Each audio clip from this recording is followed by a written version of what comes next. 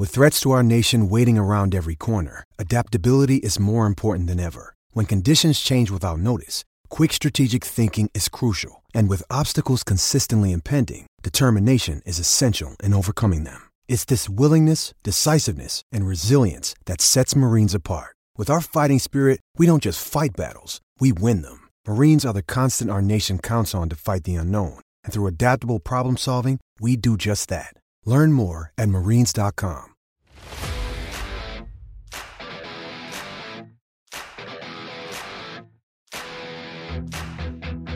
Hello and welcome to PFF Fantasy Football Podcast. I'm your host, Ian Hartitz, and today we continue our Fantasy Files series with a look at Javonte Williams, Melvin Gordon, and this Denver Broncos backfield. Hope you are all enjoying the week. I'm recording this on Monday. Just had the Carson Wentz foot injury news break. You know, maybe if your entire team's success hinged on whether Carson Wentz could go from being one of the worst quarterbacks in the league to an average quarterback, and Jacob Eason is the only backup plan, maybe that wasn't great, but I don't know. I'm just a guy recording from Myrtle Beach, a fantasy football podcast. So we'll focus on the task at hand, and that is discerning what's going on in this Denver Broncos backfield, because you don't trade up to get the number 35 overall pick and use it on a player that you don't plan on featuring to some extent, and that is running back Javonte Williams. If you guys saw him at North Carolina, you might have seen him just absolutely terrorize Miami and pretty much every other defense that he found his way against. So Javonte was a consensus big three running back coming out of this class. In a lot of people's minds, he was the best. But regardless, it was him, Najee Harris, Sloan Kettering, Johnny Hopkins, and of course, Travis Etienne as the big guys that everybody was focusing on going into this last draft. So Javonte ended up being the third one of the group picked behind Etienne, behind Najee. But even though, again, people, he was second round, but only by 3 picks, that 35th overall spot. Just how Michael Carter was technically fourth round, basically third when you just, you know, he's not basically third. He was a fourth rounder, but when you're that close to the beginning of the round, I do think it involves a little bit more summarizing than otherwise might. But first of all, want to break down Williams, and then we'll get into some more history of rookie running backs as fantasy assets. But basically, Williams, 76 broken tackles on 157 rush attempts as a junior. Just absolutely maddening rushing efficiency in terms of breaking tackles. And don't let David Montgomery also having these wild numbers dissuade you from going with Williams. If we've learned one thing from Montgomery, it's that he's perfectly capable of producing at a high level at the NFL. He just needs the usage. We can't have his, 5'4" backup stealing 90 targets a year and still expect huge things out of Montgomery. So I think Williams fits that exact same bill. We're looking at a 5'10", 220-pound back, seemingly capable of handling an every down workload. He's not the best receiver we've ever seen. He's not going to be confused with, McCaffrey or Austin Eckler anytime soon. But we've also gotten some good, just training camp reports that, hey, he's catching the ball just fine, looks good, soft hands. And it's not something where I think we're looking at a Derrick Henry situation where the team is so concerned about his ability to catch the ball that they're actively pulling him off the field for, less talented backs. Anyway, here was PFF's 2021 prospect profile on Williams, courtesy of the always great Mike Renner.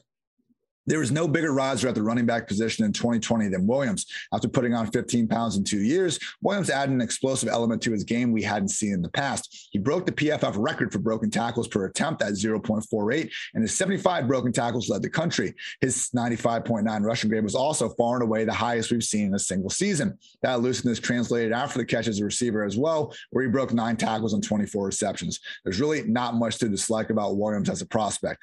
And the comp for Williams, bigger Aaron Jones. Now, if that doesn't take a lonely fantasy analyst from 6 to midnight, I don't know what will, people. But here's the problem: opportunity. Can Javonte beat out Melvin Gordon to start the year? I don't know about to start the year.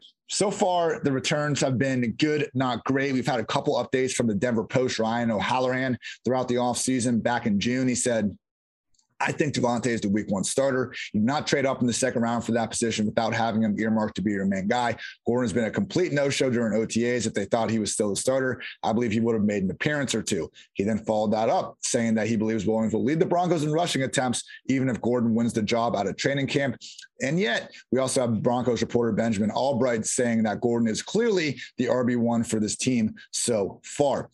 basically, we're looking at a situation where Gordon and Phillip Lindsay, when both were healthy last year, they were splitting snaps almost right down the middle. This has always been a split backfield, but now for the first time, we've seen the Broncos really make a concerted effort to improve the talent level at this position. You know, Mike Boone is now in the fold. Lindsay's gone. Royce Freeman's still there, but like O'Halloran said, you don't trade up into the second round to get a running back that you don't plan on featuring. So it seems like at worst, even if Gordon is the one taking the first snap at the start of every game, I mean, Williams already seems to have a, you know, not stranglehold in the overall touch share or anything, but a 1B committee role at worst with the potential to rise up sooner rather than later. I mean, the two situations just kind of reminds me of the most are when the Browns drafted Nick Chubb to back up Carlos Hyde. As we saw, that didn't exactly, you know, take all that long for Chubb to just take over. And I believe they just traded Hyde to the Jaguars halfway through that year. And also the Jacksonville Jaguars last season, where less so in terms of having, you know, the high round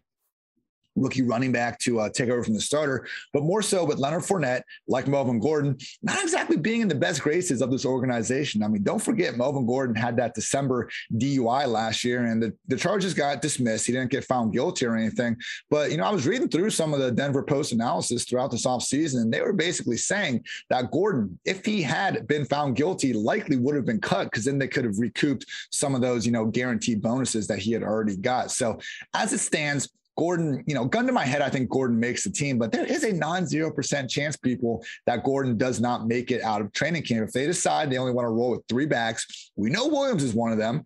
They signed Mike Boone this offseason, seemingly because they like what he can do. Preseason All-Star, Mike Boone, you know, why else would they sign him if they didn't plan on keeping him around? It could come down to Gordon versus Royce Freeman. And if they cut Gordon, they're going to save more dollars. So maybe they keep four. It's not outside the realm of imagination or anything like that. I would just say, like, the arrow is firmly trending down for Melvin Gordon, both based on what we saw in 2020, where, okay, he has some good counting numbers, but if you go like per game status, and particularly uses as a receiver, it was not pretty throughout a lot of the year.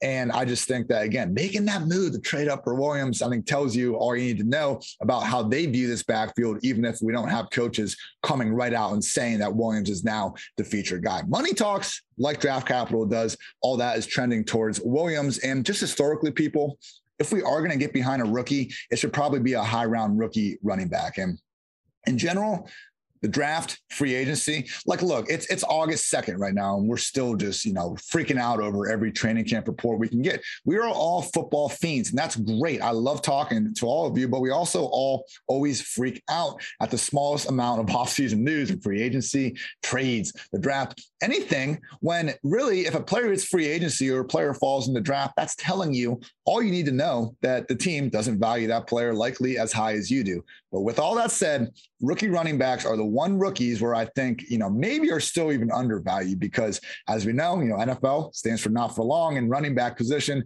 that's more true than ever. And just overall, we have seen higher chances in the past of rookie running backs balling. In general, you needed to be picked in the first 3 rounds in order to really pay off as a rookie running back over in any position. 80% of top performing, which I define as top 12 quarterbacks, top 12 tight ends, top 24 running backs, top 24 wide receivers, 80% of top performing rookies were drafted in the top 3 rounds since 2010. You know, for every James Robinson, Phillip Lindsay, every exception to the rule, there's usually dozens of more, you know, Justice Hills, Darwin Thompsons, guys that just can't find the field. But seriously, running back is where we see far more hits. Running back with 30 high performing qualifiers has nearly double as many wide receivers, who comes in at just 16. And there have been actually more day 2 backs, that being 14, ball out as a rookie than day 1, that being just 10. The exceptions to the rule have almost exclusively been either guys that ended up with Kyle Shanahan, you know, Alfred Morris comes to mind, or people just in completely barren depth charts that we could see coming, or eventually could see coming, like James Robinson last year, similar to Phillip Lindsay in past years as well. So Javonte, he looks like a great prospect. Again, checks all the boxes. Bigger Aaron Jones, people, like, that is just incredible to hear. Checks all the boxes from a prospect. The film checks out. The depth chart is certainly not one where, you know, we're looking at just dominant incumbent starter coming back by any stretch of the imagination. And just the investment level with him being a 2nd round pick that they traded up for, Javonte Williams checks all the boxes of a high performing rookie running back. I just don't know if it's going to happen in September or December, but I'm willing to pay a decent price of admission to find out. You look at all these examples from past years, Miles Sanders, I think even Jordan Howard to some extent when Miles Sanders took over from Jordan Howard, Miles Sanders, Jonathan Taylor, even Ezekiel Elliott took a couple of weeks to get going. We see rookie running backs time and time again. Same thing with some of these rookie quarterbacks. Even if we don't have them in week one, they usually figure it out sooner rather than later in soft situations like this. So that takes me to my rankings. I have Javonte Williams as my RB21. Taking him ahead, I'm taking a little bit of a risk here. Ahead of Miles Sanders, Kareem Hunt, Mike Davis, Chase Edmonds. Basically, excuse me, I think Williams just based on what his team loves about him and how they feel about him, I think that's better than Miles Sanders, who is going through a coaching change and a backfield rotation that's looking more and more like we're going to see Boston Scott, Kenneth Gainwell, more than just two guys involved. Kareem Hunt, who is the established number 2 running back, not number 1 on a team that just gave Nick Chubb a hefty extension. Mike Davis seems by just based on his depth chart, he's going to be the starter. But looking at his investment from the team, I believe $2.5 million guaranteed at the most compared to what Javonte gets with the second round price tag. It's just not really close between the pair. And Chase Edmonds, whose team brought in James Conner to compete with him. So with all that said, I haven't gotten much Javonte myself in drafts so far because this is the thick of the RB dead zone area. And no, I'm not going to take Javonte over a top 15 wide receiver when it's between those two. So Javonte is someone that I think we're all going to wish and want to have on our teams come even October. The question is, can you get away with, selecting an RB2 as his team's RB2 in September? So I am down to drink the Kool-Aid to some extent, but, not someone I'm actively reaching on. I think, he'll end up, even if like our PFF projections have him as the RB27, Melvin Gordon as the RB33.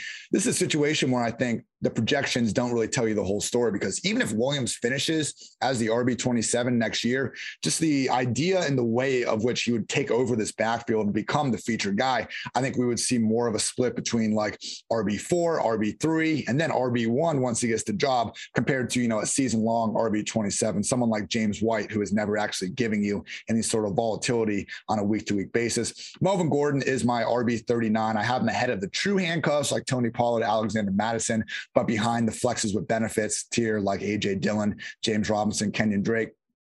Again, it's possible Melvin Gordon gets cut. He's not the most washed running back in the league by any stretch of the imagination. He did have some okay moments last year. I just think, even if you can get a couple games out of this guy, you're never going to feel good about starting him. And I just don't think the high end outcome is really worth the risk. This Broncos offense, whether Drew Lock or Teddy wins it, likely not going to be a unit, that everyone is absolutely freaking out about trying to get exposure to other people on the field. And, when you look at the offensive line, which comes in as PFF's 21st ranked unit ahead of 2021. Again, it's a winnable situation, but for someone that seems to be on the outs of the backfield, on the outs of the organization, and just trending downwards, having been in the league for 5-6 years already, Melvin Gordon's someone I've been happy to let others draft. So that's going to wrap up this edition of the PFF Fantasy Football Podcast. Before we get out of here, I want to give a quick shout out to our sponsors over at Manscaped, who offer precision engineered tools for your family jewels. Manscaped just launched their 4th generation trimmer, the Lawnmower 4.0. Join over 2 million men worldwide who trust Manscaped with this exclusive offer for you.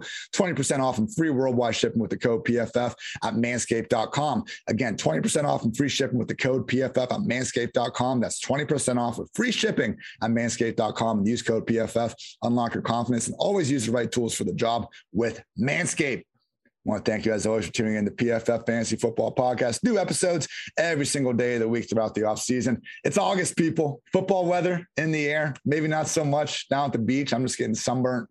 Not really feeling the crisp fall breeze just yet, but you could certainly imagine we have preseason football on the way. I can't wait. We'll continue to keep you updated throughout the offseason, trying to get you that championship gold in all your fantasy drafts. So I'm Ian Hartitz. Until next time, take care, everybody.